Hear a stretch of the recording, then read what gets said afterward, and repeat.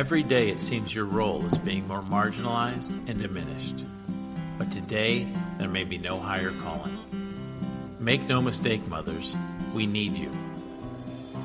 We need you to teach us to live godly lives.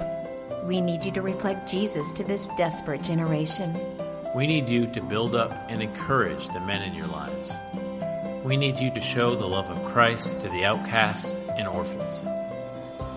We need you to know how important your words are, how appreciated your prayers are, how meaningful your presence is. Don't ever think we aren't listening or watching, even if it seems that way. You are an incredible influence, and so often your children will follow in your footsteps for good or for bad. And it's such an amazing thing when they begin to grow and imitate the faith and holiness of a godly mother. We need you to nurture that faith in God so that it may pass through generations. As Paul said of Timothy, I am reminded of your sincere faith, which first lived in your grandmother and in your mother, and I am persuaded now lives in you also. It is a high calling and a huge responsibility. So make no mistake, mothers. We need you.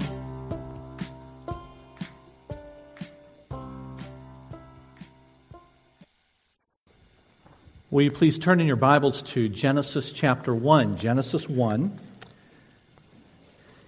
And we want everybody to look at a passage in Genesis 1 with us. So these brothers have some Bibles. They're going to make their way to the back and get their attention. They'll get a Bible to you. And it's just about the first page, so it's not marked at today's passage. We figure you can find that one, Genesis 1.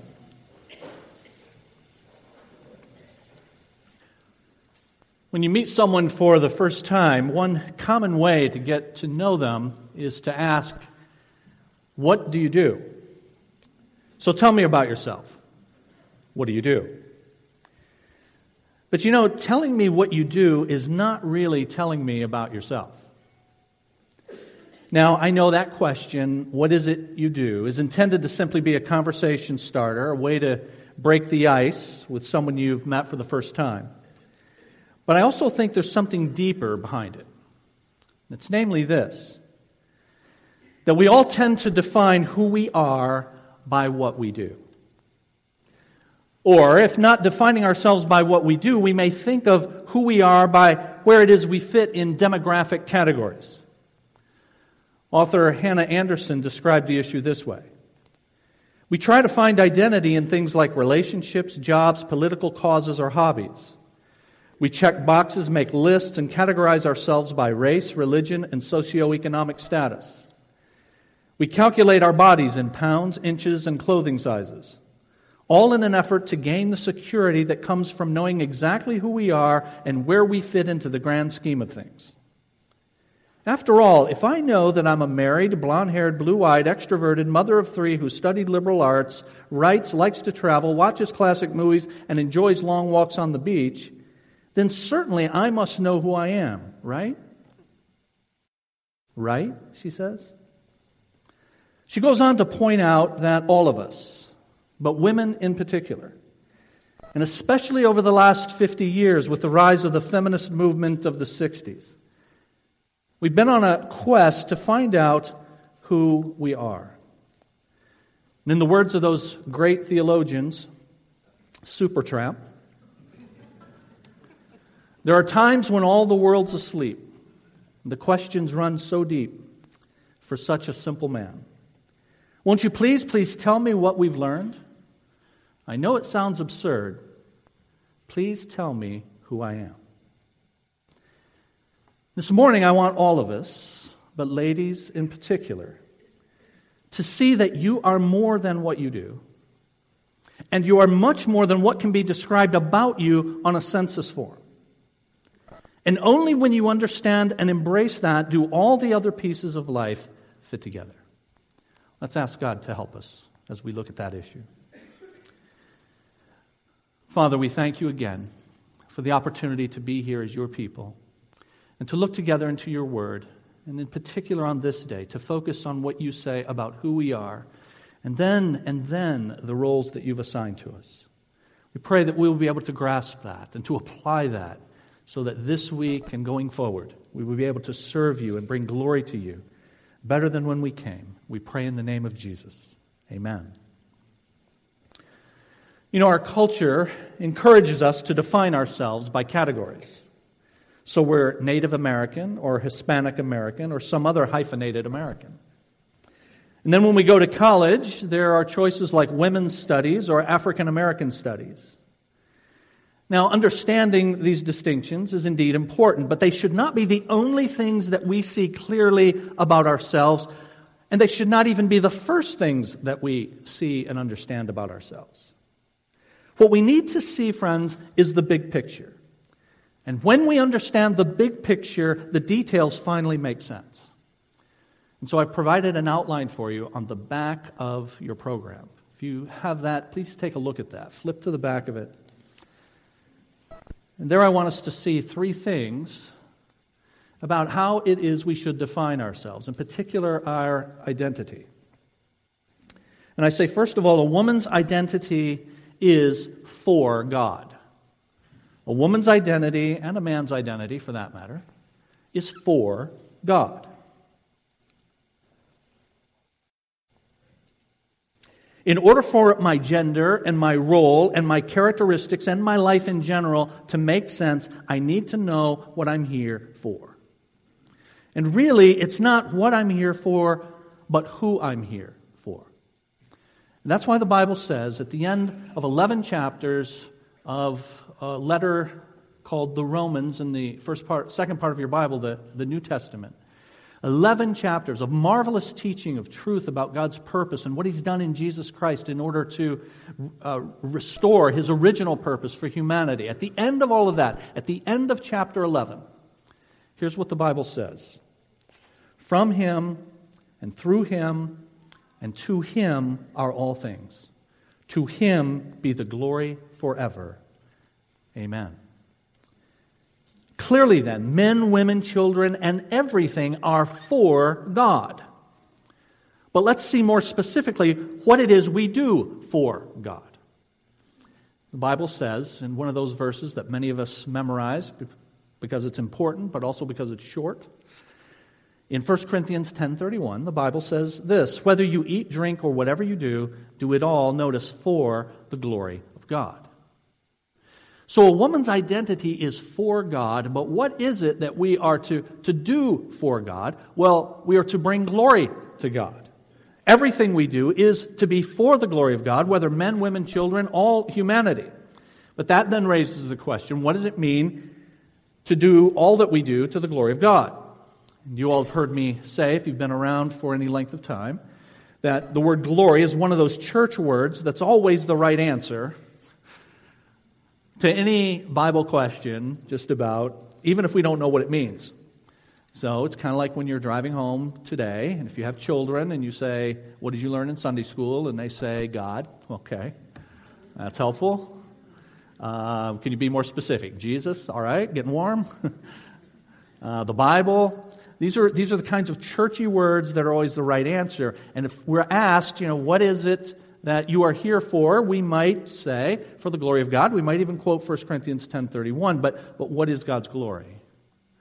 And scripturally, God's glory is the display of His character. And we see this in Romans 3:23, which defines sin as failing to be like God, failing to measure up to His character. And so that famous verse says, all have sinned and fall short of the glory of God. So the glory of God has to do with His character, what He is like, who He is. God has created the world to show us what He is like, to show us His character. And so the glory of God can be used in a context like Psalm 19. The heavens declare the glory of God. So God does what He does because God is who He is. He has this particular character, and then what He does is to display, to show that character, or, to put it in the language of the Bible, to bring glory to Him. He does what He does because He is who He is, and He desires and He deserves to have an appropriate response to that display of His character. Worship, that is praise with our lips and with our lives. And so when I say, praise God from whom all blessings flow, Praise him, all creatures here below. Praise him above, ye heavenly hosts. Praise Father, Son, and Holy Ghost. What do we call that? We call that the doxology. And the reason we call it the doxology is because in your New Testament, the Greek word doxa is translated praise or glory. And so God has made us in order to bring glory to himself. And the first way we bring glory to God is by praising him.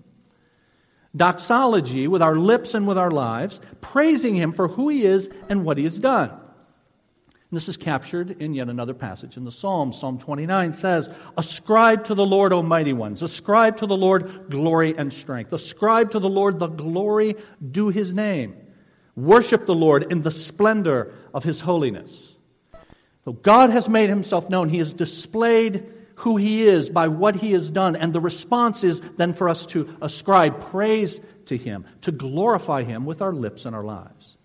The first way we bring glory to God is by praising him for who he is and what he's done. But the second way is this. We are to imitate who he is. We praise him, but then we imitate him. It is true that imitation is the sincerest form of flattery. And God wants to see his character, what he is like, imitated. We see God's desire for his own glory at the very beginning of human history, in creation. And that's why I've asked you to open your Bibles to Genesis 1. And please look at verse 27. God created mankind in his own image. In the image of God, he created them. Male and female, he created them. Now, crucially, importantly, I want you to notice this. Notice that our identity is first humanity, mankind, made in God's image, before we are distinguished as male and female. That is, our first identity is not as men and women, but as human, as God's image bearers. God first tells us that this is the unique thing about humanity, that we are all created in his image. And then he says, I have created these image bearers into forms male and female, and then in the next chapter we'll talk about the roles that they are to carry out. That's why in the New Testament the Bible says, there is neither Jew nor Gentile, neither slave nor free, nor is there male and female, for you are all one in Christ Jesus. So friends, when you look at the About section of a person's blog or Facebook page, you know what I'm talking about? It's just the descriptor about who this person who owns the blog or Facebook page is. When you look at those, they are invariably filled with demographic and biographical stuff like married or single, or I have children, or what my hobbies are, or my favorite movies and my music. But we don't say in describing ourselves human. But if we're not careful, our humanity gets lost in our diversity. Of course, we don't say, I'm human. That can be assumed most of the time.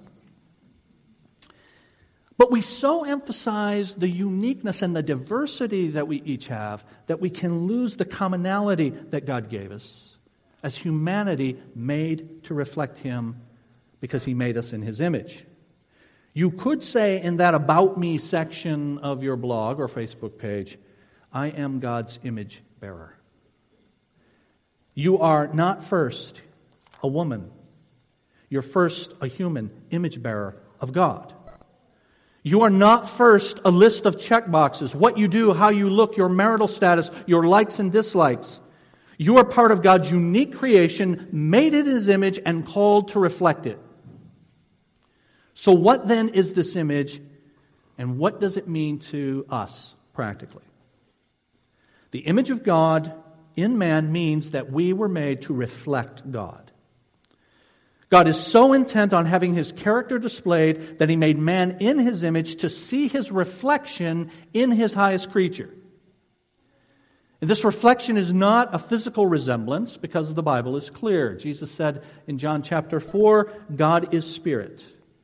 And those who worship him must worship in spirit and in truth. So it's not a physical resemblance to God. Rather, the image of God is personal and a moral resemblance to God. It's personal in this way. We have the components. God made us with the components of personhood as God has. We have the capacity to think and to act and to feel. We have mind and will and emotion. And it's moral in that we have the capacity to reflect God's moral character. And so we were made in God's image in order to reflect God back to God in the way we think and talk and act. You were made to be a mirror of God. And God wants to see His reflection everywhere. And that's why in verse 28 of Genesis 1, He commands them, be fruitful and multiply. I've made you as mirrors, and I want lots of mirrors in my world to see, in order for me to see my character. And God's aim is that the whole earth will be full of the Lord's glory. We were made to reflect God's image, God's character, at all times and in all circumstances. And this now, friends, begins to help us fit the compartments, the roles, and the demographics of our lives together. Our work, our home, our leisure, our finances, our health, our church lives, all of it. In all of these, I am to praise God for what He is like, and I'm to imitate what God is like in each role that God assigns to me. Now that's how God made it. Humanity, male and female, but both of them made in the image of God to reflect God back to Him in the various roles and circumstances that He has assigned to us. But the mirrors are broken. We're still mirrors, but what we reflect now because of sin is distorted. Instead of mirrors that you have in the store, you know, the department stores like to put lots of mirrors around so that as you walk through, you see how bad you look and how you need to buy their stuff to look better. But instead of mirrors in the store, we're like those trick mirrors at the carnival, distorted. The entrance of sin into God's good world means that people no longer accurately reflect His character. And what is the solution to that? God has chosen to use the gospel message to transform people. He created us to reflect Him, and in the gospel, He is recreating us to reflect Him. Ladies, the most important thing that you need, the most important thing for you to give to your children is the Lord Jesus. It is Jesus and only Jesus and the message about the person and work of Jesus that changes people into what they were intended to be. Restored now, mirrors accurately reflecting the character of God, bringing glory to Him thereby. The Bible tells us that this was God's intention. Romans chapter 8, the Bible says, He predestined us to be conformed to the likeness of His Son, that He might be the firstborn among many brothers. If you look at that verse carefully, we should all be encouraged that this will be done because God has determined that it will. Notice it says He predestined. It means God determined this would happen before He created the world. That those He calls out of the world and to Himself will accomplish this objective that is always His objective, His glory, that is the reflection of His character, us conforming to the image of God the Son, Jesus. The Bible tells us in a few passages a little bit about how this happened between God the Father and God the Son, as the determination was made, predestined, that this would happen. In Titus chapter 1, right at the beginning of that little letter, here's what it says. Paul, a servant of God and an apostle of Jesus Christ, for the faith of God's elect and the knowledge of the truth that leads to godliness. A faith and knowledge resting on the hope of eternal life, which God, who does not lie, notice, promised before the beginning of time. God promised that there would be a people, an elect people, who would come to have faith, who would come to believe in the Lord Jesus Christ. And this elect people were promised before the beginning of time. And the question is, promised to whom? And 2 Timothy chapter 1 uses the same phrase, before the beginning of time, and answers that question. It says this, God has saved us and called us to a holy life, not because of anything we have done, but because of His own purpose and grace. This grace was given us in Christ Jesus before the beginning of time. God the Father, hear this, God the Father promised to God the Son before creation a people that would be His very own and a people who would be conformed to His image. And so God has determined that those He has called, He will indeed finish the work He began. And that work is for us to be full, restored mirrors reflecting the character of God back to God. That's why 2 Corinthians 3 says this, we reflect the Lord's glory and are being transformed into His likeness with ever-increasing glory. This is the reason then, friends, ladies in particular, that we do everything we do, including in playing our roles as mothers and fathers and obeying as children. It's the reason that God gave the Great Commission. It's because in evangelism, in the mission that He has given to disperse the gospel, it turns mouths and lives that now curse and rebel against Him into mouths and lives that praise and serve Him. And so one author has said, evangelism exists where worship does not. You see, the reason we need evangelism is because the purpose for all things is the worship, the praise, the glory of God. And any place that does not exist, then the gospel is desperately needed. God's desire for universal worship requires then this worldwide mission that He has assigned to us. The reason for which we were saved, friends, is to worship God because He is worthy of that worship. Ephesians 1 says this, in love He predestined us to be adopted as His sons through Jesus Christ in accordance with His pleasure and will. Notice here's why, to the praise of His glorious grace. And then later in that same chapter it says this, you were included in Christ when you heard the word of truth, the gospel of your salvation. Having believed, you were marked in Him with a seal, the promised Holy Spirit, who is a deposit guaranteeing our inheritance until the redemption of those who are God's possession. Again, notice the purpose, to the praise of His glory. And God made all these mirrors. It said, be fruitful and multiply, because I want to see my reflection everywhere. And that will be fulfilled. In fact, in the last book of the Bible, the Apostle John is given a glimpse of eternity future. History is done. And here's what John says in Revelation chapter 5. Then I looked and heard the voice of many angels, numbering thousands upon thousands and 10,000 times 10,000. They encircled the throne and the living creatures and the elders. In a loud voice they sang, worthy is the Lamb who was slain to receive power and wealth and wisdom and strength and honor and glory and praise. And then he goes on to say, and then I heard every creature in heaven and on earth and under the earth and on the sea and all that is in them singing, to Him who sits on the throne and to the Lamb be praise and honor and glory and power forever and ever.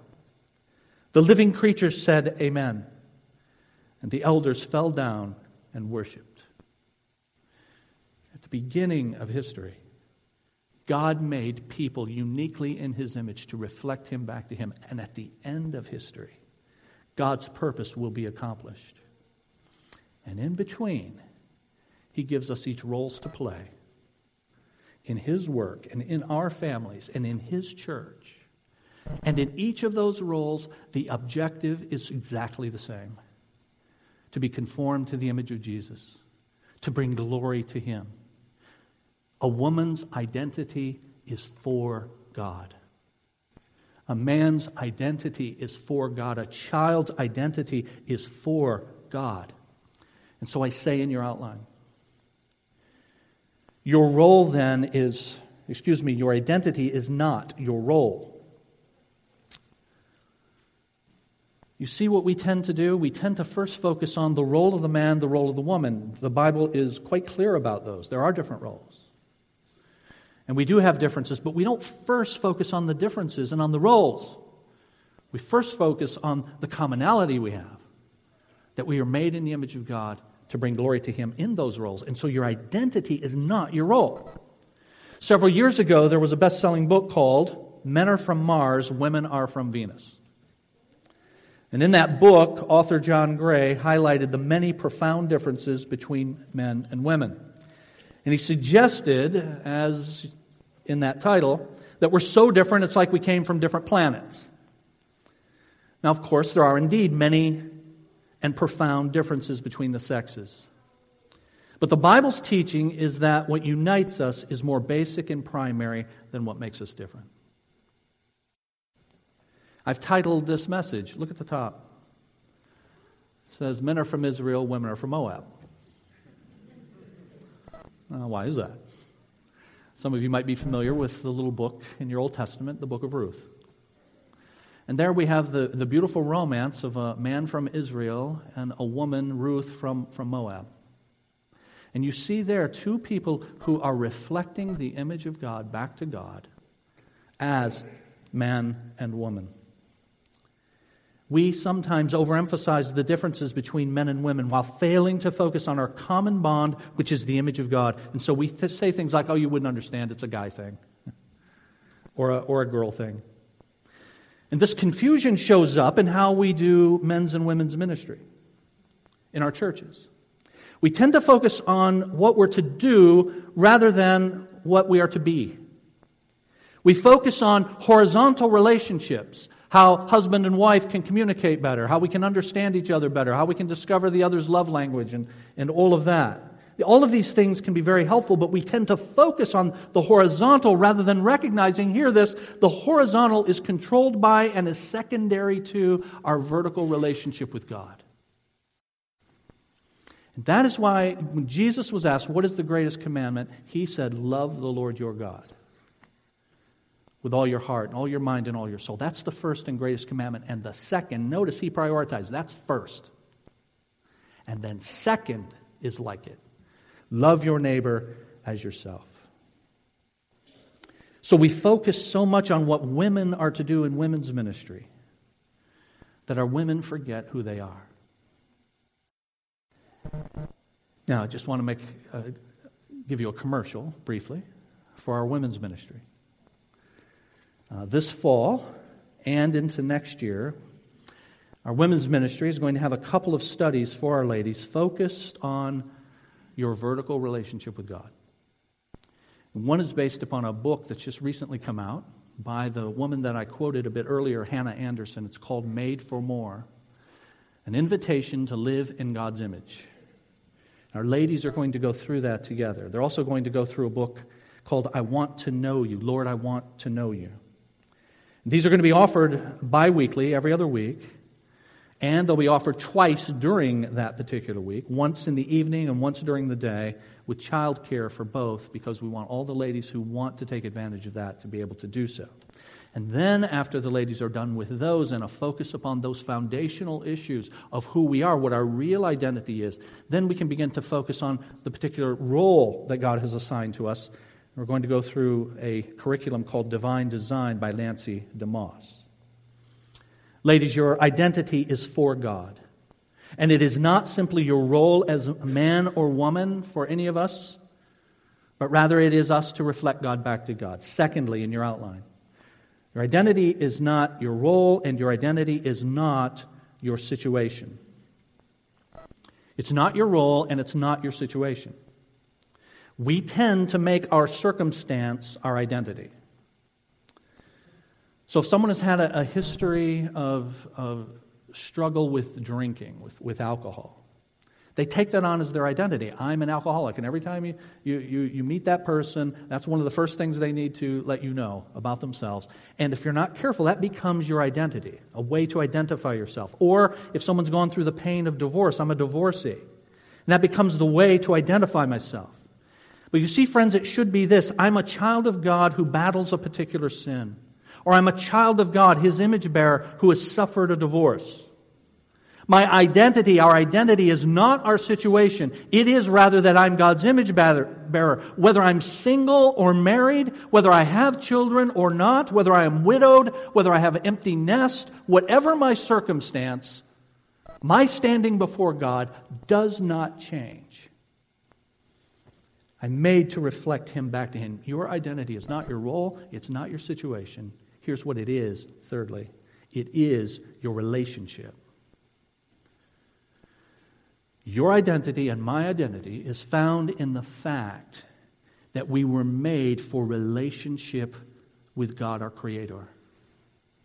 And now in His mercy, despite our sin, God has made us a way for us to be re-related to Him and remade in His image. And so with your identity now in your relationship with God, now hear this, it means that your identity is rooted in something that will never change.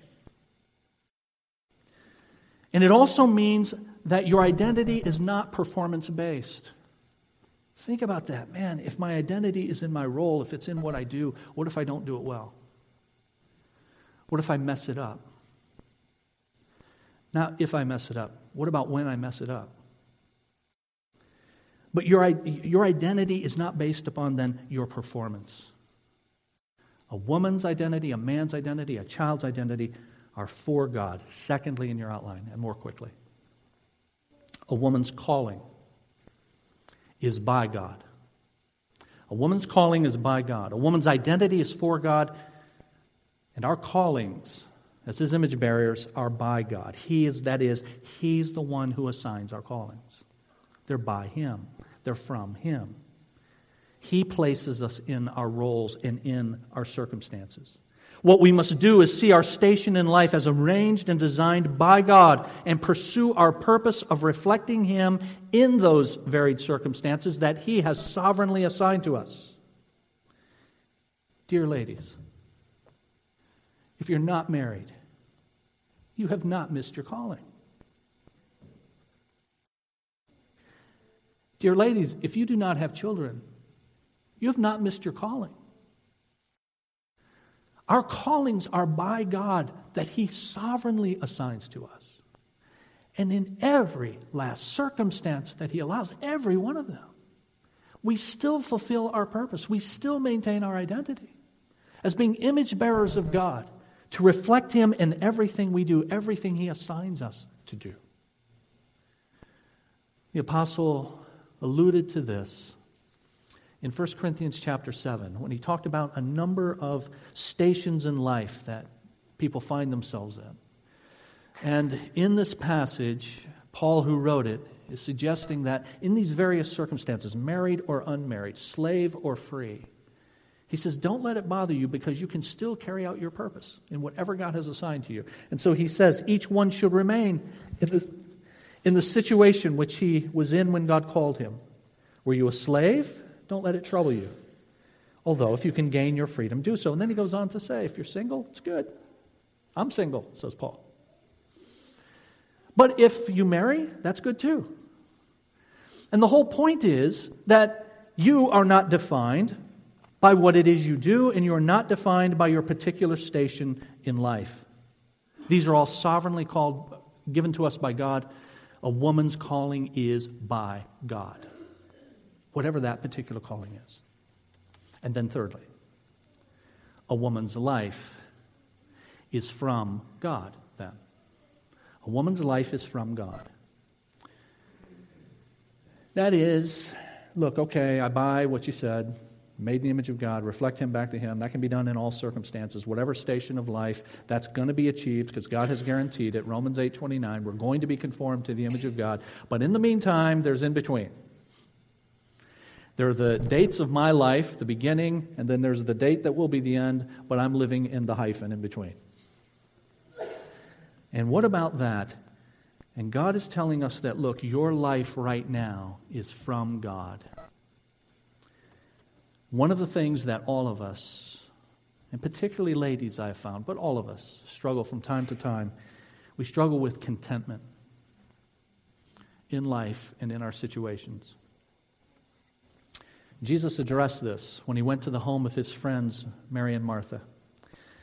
In Luke chapter 10, the Bible says, as Jesus and His disciples were on their way, He came to a village where a woman named Martha opened her home to Him. She had a sister called Mary who sat at the Lord's feet listening to what He said. But Martha was distracted by all the preparations that had to be made. She came to Him and asked, Lord, don't you care that my sister has left me to do the work by myself? Tell her to help me. So here's Mary.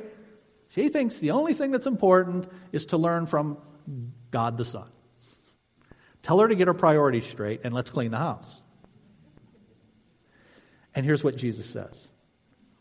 Martha, Martha, you are worried and upset about many things.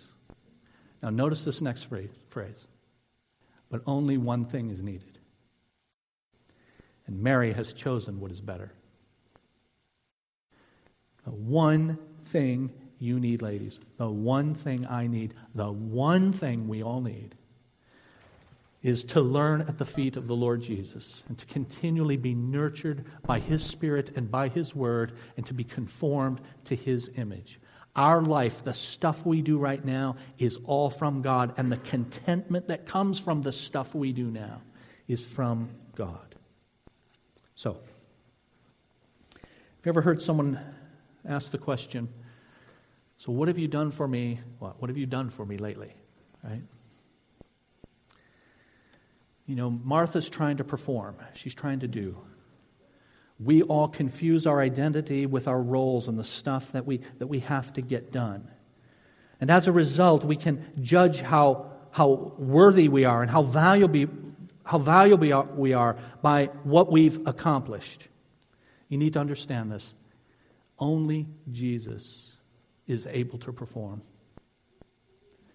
You and I mess it up. But thanks be to God, Jesus got it done. He got done the perfect will of God. Jesus did what we were made to do, but we have failed at because of our sin. And in the gospel, Jesus' performance becomes my performance and your performance. And so you can get off the performance treadmill. This past couple of weeks ago, I read a statement by a young lady who was talking about when she was a little girl. And in looking back at this time as a little girl, she's reflecting on what she would say to a little girl in her same circumstances. And here's what this young 19-year-old said. Although she'd never believe me, I'd tell her she is beautifully and wonderfully made. That those are the words of our Maker.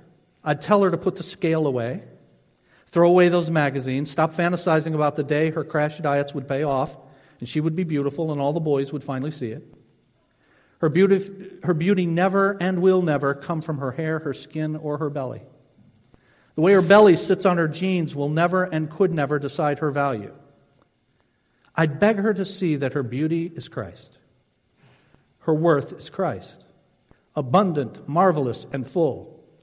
I'd warn her about the storms ahead and the loneliness and depression she'd feel. The waves would be strong and they would pull her under.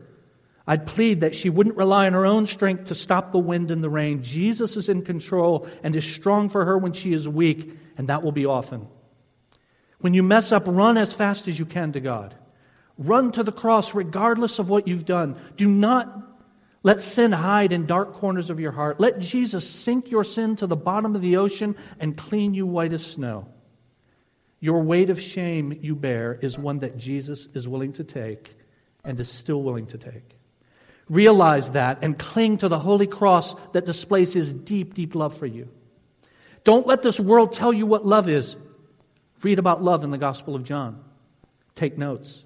That is love. Hunger after it, savor it, know it. You're not who you think you are. You are not your sin. You are not your shame. You are not who the world tells you you are. You belong to Jesus, and that means you are washed, sanctified, justified. Let that truth resonate on lonely nights when you can't seem to quit shaming yourself for existing. Take His hand and let Him guide you. Talk with Him always because He knows more about life than I do. Think about me when you get down.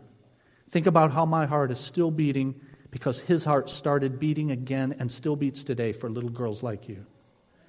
Remember always the hope that there is for me, because that means there's still hope for you, little broken-hearted girl, and all the others like her.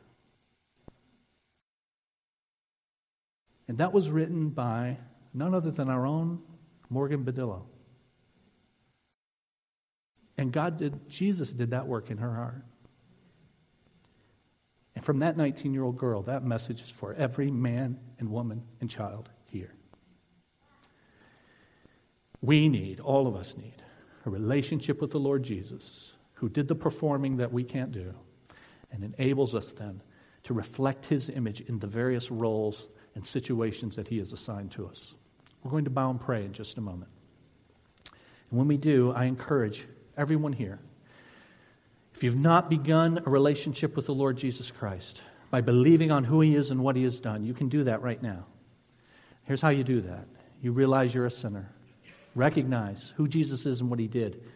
He lived a perfect life that culminated in His death on your behalf on the cross. So recognize He died for your sin. Repent of your sin. Lord, I'm going to follow You with my life now. And receive Him into your life. You can pray a prayer from your own heart to God in your own words.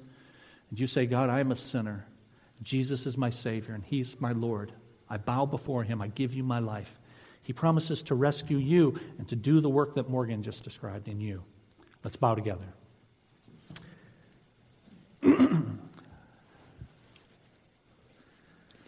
Father,